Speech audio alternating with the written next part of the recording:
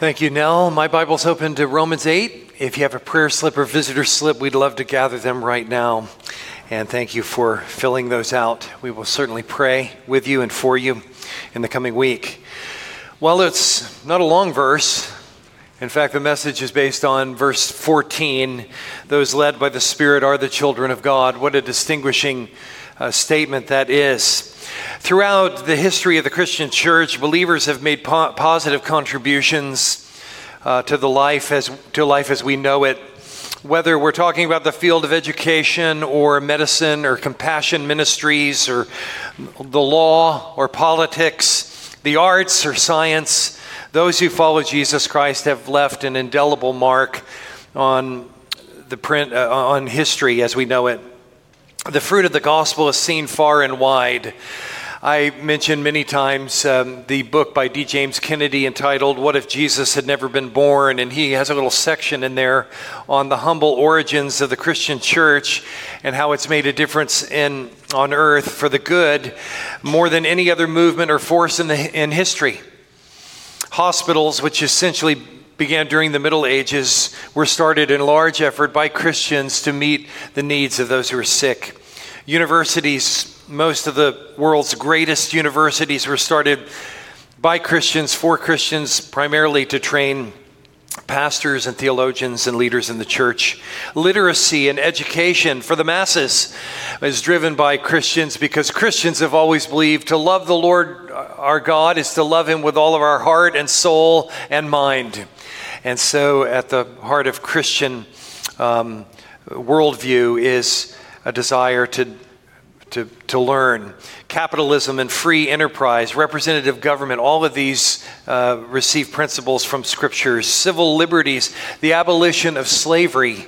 If you follow the history of William Wilberforce and many, many others, modern science, the discovery of the new world, benevolence and charity and so forth. Whatever Jesus touched or whatever he did transformed that aspect of human life. And so maybe someone could say, but wait a minute.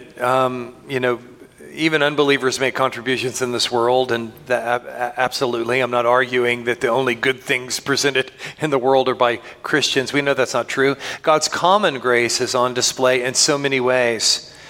So maybe, just by way of introduction, what's the mark of a true Christian? By what we do, certainly there's fruit that should come from our life. The fruit of the Spirit, for one thing, that we truly know the Lord Jesus and are walking in his ways. But there's an assurance given in Scripture that one truly belongs to Jesus Christ, not only by the fruit that we bear, but in Romans 8:14, which is our scripture this morning, for all who are led by the Spirit of God are sons of God, children of God.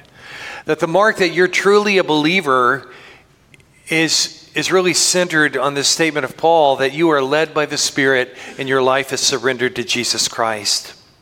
So how are we to understand the phrase sons of God? Are all human beings sons of God? We read in John chapter 1 that he came to his own and his own received him not, but to as many as received him, to them he gave the right to become sons of God. So that term sons of God is only used to those who are in a covenant relationship with him, specifically in a saving faith relationship with Jesus Christ. Sons of God, children of God are described in Scripture as those who are in covenant with God, not a covenant of our own making, but a covenant that he's established. And the only covenant of God that's operative and working today is the new covenant found in Jesus Christ. To know Jesus Christ in a saving faith relationship places one in right standing with God, and we're declared righteous by faith in Jesus, but also places us in God's family. We're adopted into God's family as sons, as children. I've pointed this out on a number of occasions, but I come back to it, that we've been looking at this legal declaration that by faith in Jesus Christ I'm justified, I'm declared legally righteous in the courtroom of heaven, but it doesn't stop there. In this same chapter, we're adopted into his family. We're sons of God. It's a beautiful picture. Not only do we have legal affirmation of who we are, but we are sons. We are children of God. So Paul has established in Romans 8 that the law cannot deliver us from sin.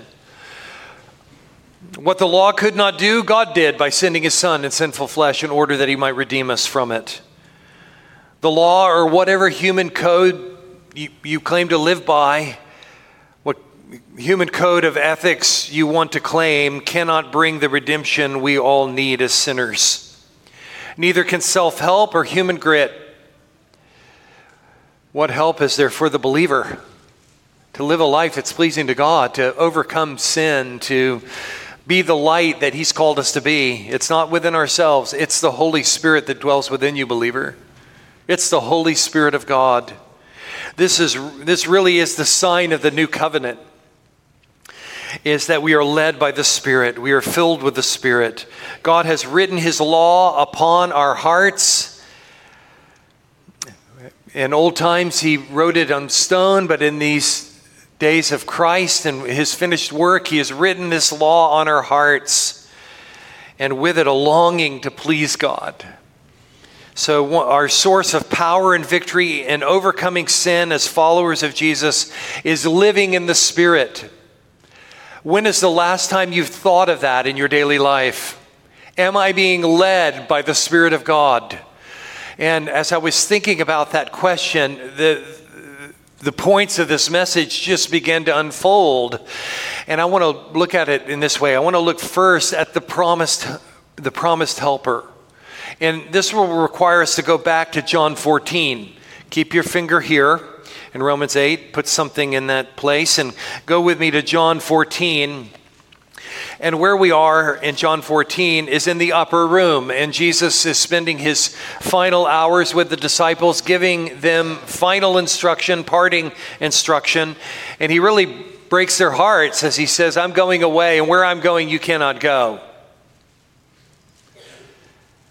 And he gives that great comfort promise. Let not your hearts be troubled. Believe in God, believe also in me. In my Father's house are many dwelling places. If it were not so, I would have told you. But I'm going to prepare a place for you, that where I am, there you may be also. And then he gives the terms of the gospel. What does it mean to be right with God? We don't come with a list of demands. We come based upon what God has done through his Son. And he says in verse 6, Jesus said, I'm the way, the truth, and the life. No one comes to the Father except through me. And he promises a helper. He promises comfort for their troubled hearts. They had left everything to follow him, and now he's going. Their hearts were broken. I read this week, Charles Spurgeon once preached, there are many sorts of broken hearts, and Christ is good at healing them all. So how would he do this if he's gone? How would Jesus Christ heal your broken heart if he's gone, and you can't see him, and you can't touch him? And you can't have a meal with him? What comfort can we find? Well, look at verse 16. John 14:16. He says, and I will ask the Father, and he will give you another helper to be with you forever, even the Spirit of truth, whom the world cannot receive, because it neither sees him nor knows him. You know him, for he dwells with you and will be in you.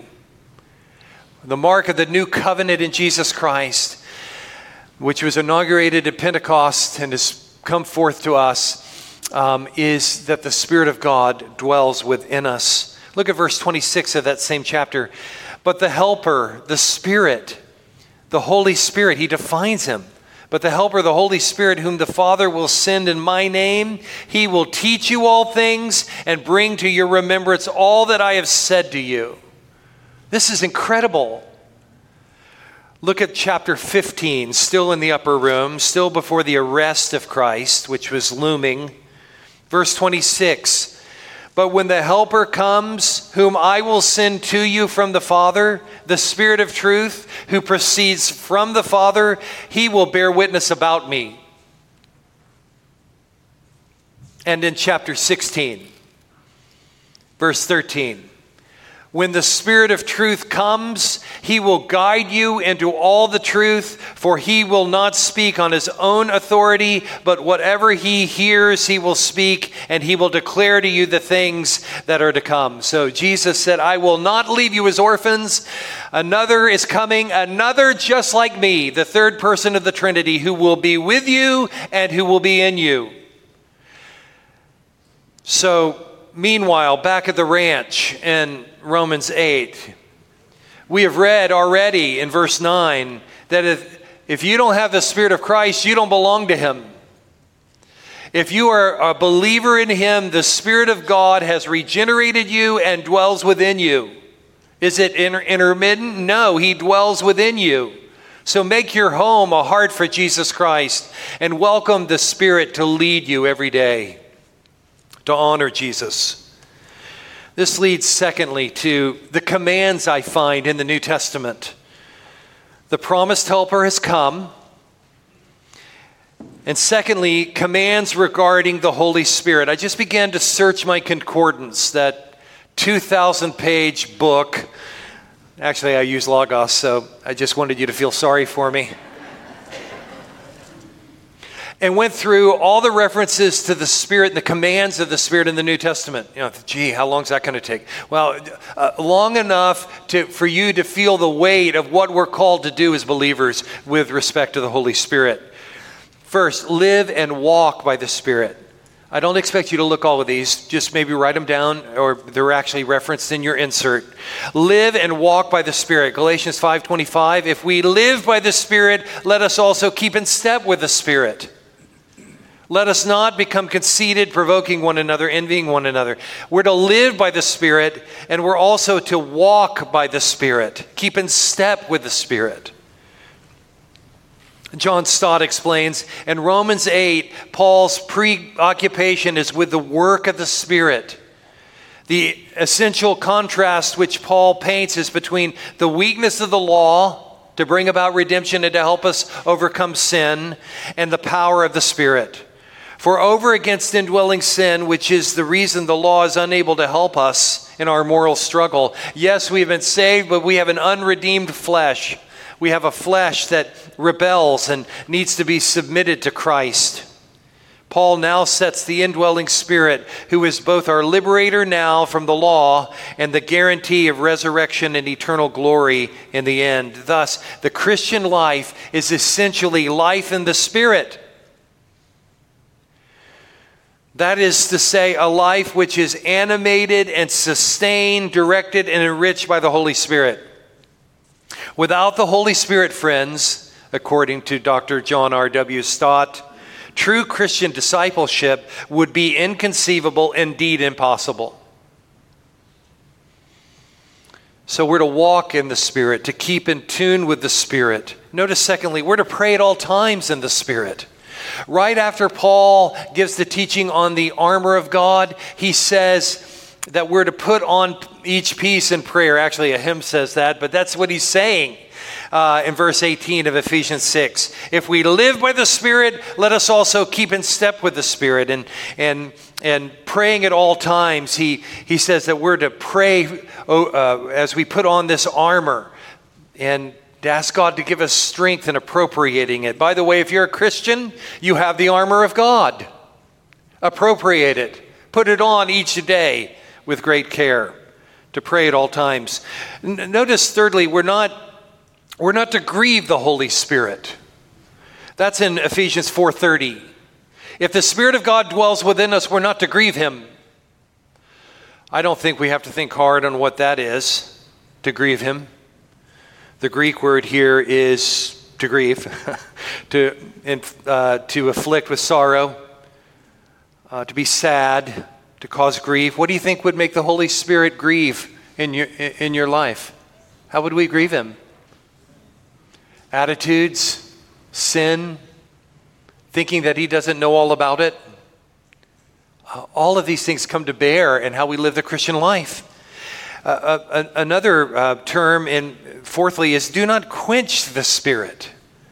If he's dwelling within us, We're commanded in 1 Thessalonians 5, do not quench the Spirit. This is an interesting Greek word, to extinguish, to quench, figuratively to dampen, to hinder, to repress, as in preventing the Holy Spirit from exerting his full influence through your life and mine. Don't you long to be a Spirit-led church? Don't you long to be a Spirit-led Christian? That the fruit of God's redemption in your life would come forth. It's not that you need another second experience of salvation. You and I need to appropriate what God's already given to us, to be led by the Spirit. How do we do that? Well, I would think in just basic terms, we're beginning each day by calling on the Lord, and moment by moment through the day, we're checking in with him and speaking with him and talking, praying with him and asking for help. Oh Lord, give me wisdom. Give me wisdom. Give me strength. Help me to see things clearly. Ray Ortlund gives a series of brief prayers that he uses. Why, Lord? What do you want me to see, Lord? Asking God questions in prayer. Help me to see this. Man, if I do that, I'll be so distracted. I won't. No, you won't. No, you won't. You'll be attuned with your Lord as you do your work and live your life. Notice, fifthly, be filled with the Spirit. That's Ephesians 5:18. And in chapter 5 of Ephesians, the filling of the Holy Spirit comes after Paul exhorts them to walk in wisdom. So the filling of the Spirit empowers us to walk in wisdom. And then he speaks of the evidence of a Spirit-filled life. We're a submissive people. We're a thankful people. We're a people with a deep fellowship with God. And right after that section where he commands being filled with the Spirit in Ephesians 5:18 through 21, he goes into that whole teaching on marriage. Isn't that amazing? That the best marriage counseling that can be given is to be filled with the Holy Spirit.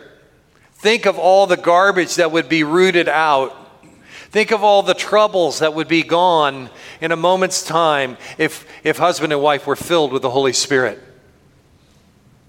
Right before his teaching on marriage, Paul says, be filled with the Holy Spirit. Don't be drunk with wine, which is dissipation, a hopeless and curable sickness, but be filled with the Holy Spirit, that you may speak to one another in psalms and hymns and spiritual songs, singing and making melody in your heart to the Lord. Ephesians 5:18 provides a significant contrast between Spirit-filled living and pagan religions. So this being filled with the Spirit, how does that, we're looking at being led by the Spirit. I think it's akin to being filled with the Spirit. And the idea is, who's in control of your life moment by moment? That's what it's referring to. Being filled with the Spirit is not the lack of self-control. Being filled with the Spirit doesn't mean you're flopping on the floor like a fish. Being filled with the Spirit means God's in control of my life. I'm in tune with my Savior. And when I'm not, I want to get there. It's a present passive command to be being kept filled with the Holy Spirit. Picture it as the wind blowing through the sails, or the current taking a leaf down the river.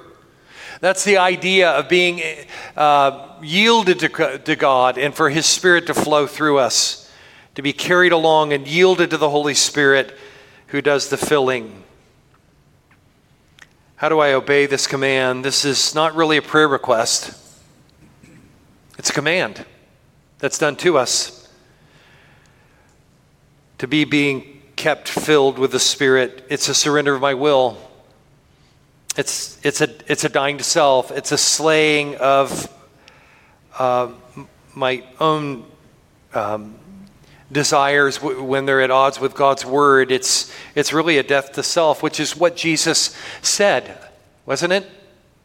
It's been some time since I've shared this piece. It bears repeating. What does it mean to die to self? to be yielded to the Spirit, to be carried along in all the challenges that come with life.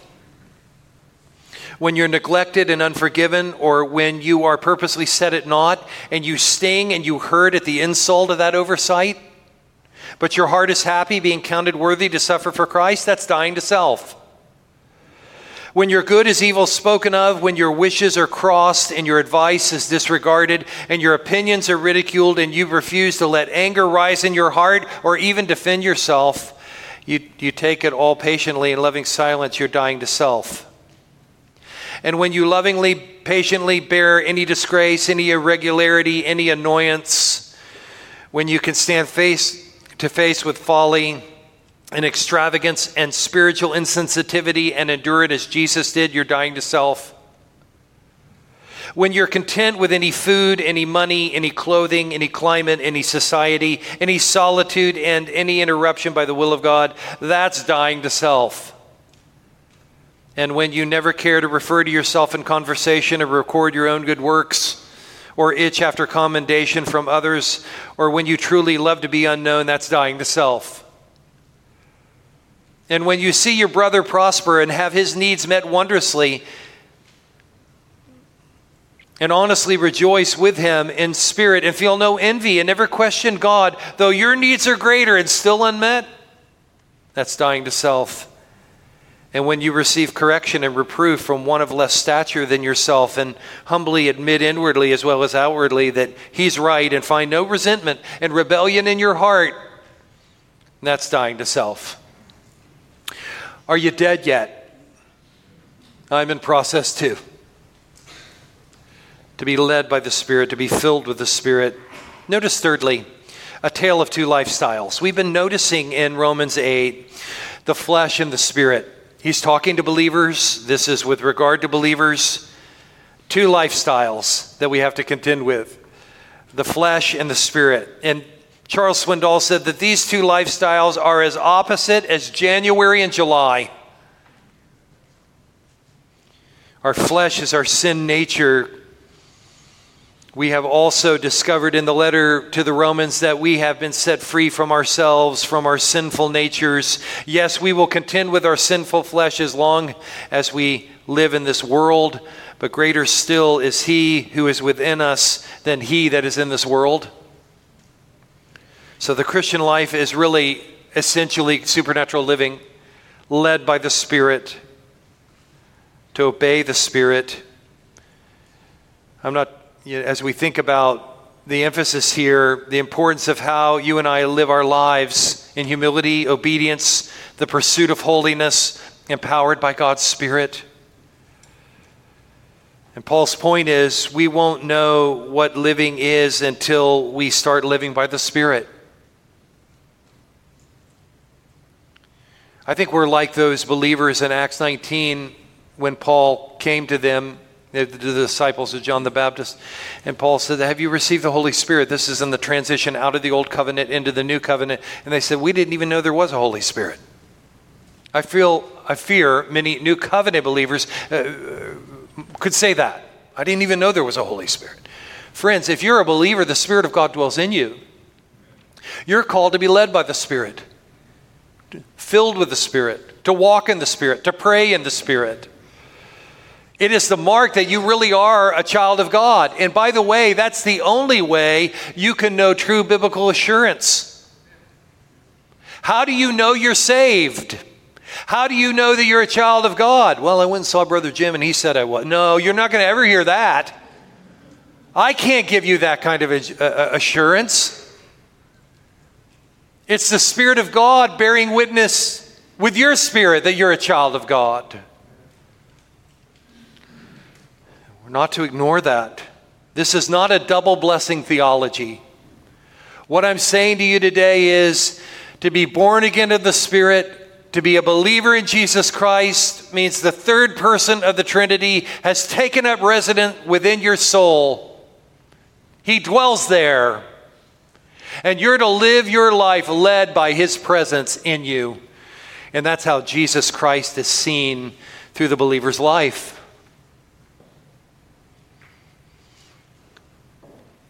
He is in you.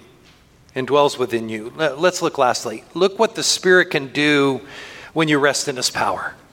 Here we have come full circle through the upper room, through selected scriptures in the New Testament. Now back to Romans 8, which is really about life in the Spirit. Look what the Spirit can do when we rest in his power.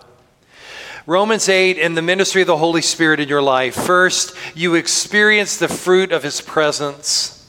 You long to be there. In verse 6 it says, for to set the mind on the flesh is what? Death. And the picture there is if you continue to live in the flesh, it really bears witness that you don't know him and you will die in your sins. But verse 6 says, to set the mind on the Spirit, that's life and peace. Life and peace. Do you realize how many people pay a lot of money for some peace? And they're looking for peace in all the wrong places. Peace with God. Peace in our hearts. A quiet conscience. A cleansed conscience, a forgiven soul, life and peace, no shame, no condemnation. And that life is found in Christ, and he came that we might have life and have it to the full. Notice, secondly, the Spirit of God empowers to put to death the besetting sins of our life. What besetting sin is it in your life? Gluttony, greed, deceptions. What is it that's besetting in your life? What is it that causes you to ache? Oh, goodness, how long am I going to deal with this? The Spirit of God empowers us to put to death the besetting sins of our life. Look at verse 13. For if you live according to the flesh, you will die. But if by the Spirit you will put to death the deeds of the body. That's how change happens, believer. That's how God gives strength for change to happen in your life. Let's say you're a complainer. I know there are none here, but let's just say for hypothetical reasons, you got a complaining problem, which really shows, like Israel in the wilderness, you're a grumbler. It's a onomatopoeia in the Greek, where it just sounds like the word, grumbling. Paul said to the Philippians, do all things without grumbling and complaining. And you're here today and you think, I've been really sad sacking it this week. I've been a grumbler, I've been a complainer. And you come under conviction because of this great message this morning. You come under conviction. And you say, I got to stop that. Lord, how can I stop that? And you take that issue and you bring it into your prayer life, and you're thinking about how you want to change it and what it looks like, and you begin to take steps towards change. And when you take a step back, oh, there I go again. There's that bent, there's that stream of grumbling. I need to cut it off at the cord, Lord. I need your help. I need to learn to hate it and see it for what you see it as. And then because Christians are lifelong repenters, Lord, help me to overcome grumbling. And we begin to identify areas and conversations and things that feed that desire to want to complain. And we begin to make changes in our life because we want to please him. So take your sin to the Lord in that way and attack it and put it to death. If we're not putting to death sin, sin will be killing us. To quote Owen, when Charles Swindoll first received his driver's license, his father decided to give him a reward. He told him that he could have his car for 2 full hours on his own. Those last 3 words rang in his mind, on my own, as the bells of freedom. So he made his way out to the driveway and began his 2 hours of freedom in his father's car with all kinds of crazy thoughts in his head. He thought about, I wonder how fast this car really does go. He thought about where he could go and the kinds of things he could do along the way. He felt complete freedom, and he felt that because there was no one in the car with him, No one was there in the car to stop him. And no one would be surprised if he went a little crazy on the drive. But he didn't. In fact, when he recalled the story in his book, The Grace Awakening, Swindoll doesn't believe he ever went over the speed limit in that entire 2 hours. He even pulled into the driveway early. What would possess a teenager to respond in such a way? It had to be nothing else than a relationship with his father built on trust. God is good, and I don't want to grieve him. Wouldn't that change our attitude? That is so often in believers' mind. He's just an ogre. I just got to get him off my back. I'm so sick of all the thou shalt nots, which is really a jaded view on God's good law. This is the type of relationship described by Spirit-filled living, never abusing our freedom in Christ, but finding that our freedom fuels our longing to please God with every area of our life. Thirdly, he leads us. How does he lead us? Verse 14, for all who are led by the Spirit. He leads us in this way, to say no to sin in moments of temptation. He leads us to serve. We see a need and our heart is inclined to want to serve God, and we're picking up the basin and the towel and we're washing the feet, as it were. He leads us to love and good deeds. He leads us to give. He leads us to order the priorities of our life, remembering the words of Jesus in the Sermon on the Mount, to seek first the kingdom of God and his righteousness. He leads us to witness and prompts us in that moment. You need to witness to her. You need to speak to him. You need to share the hope that is within you. We don't speak on our own behalf, but on Christ. It isn't our message that we convey, but his gospel. God is making his appeal to the world through us as ambassadors. Fourthly, he removes our fear and reassures us that we are God's children. Look at verse 15 and 16. That is yet to come. But it says, for you do not receive the spirit of slavery to fall back into fear, but you have received the spirit of adoption. The Spirit of God removes our fear and reassures us that we are God's children. We've been adopted into his forever family. Notice fifthly, he prays for us, this sweet Holy Spirit. Verse 26 and 27 of Romans 8. Likewise, the Spirit helps us in our weakness, for we do not know what to pray for as we ought, but the Spirit himself intercedes for us with groanings too deep for words. There's something going on in that verse that is profound, that the Spirit of God is interceding for us. Can anything be more encouraging than to know that the Son of God, Jesus Christ, your Savior, according to Hebrews 7:25, is making intercession for you at the right hand of the throne of God, and that the Spirit of God who dwells within you is making intercession for you? Could anything be more comforting than that? All to ensure that you believe and to know that he will never leave you, or nothing can separate you from the love of God in Christ Jesus. Notice also one final note in Romans 8. He gives us a glimpse of our future inheritance. In verse 17, if we are children of God, then heirs of God and fellow heirs with Christ.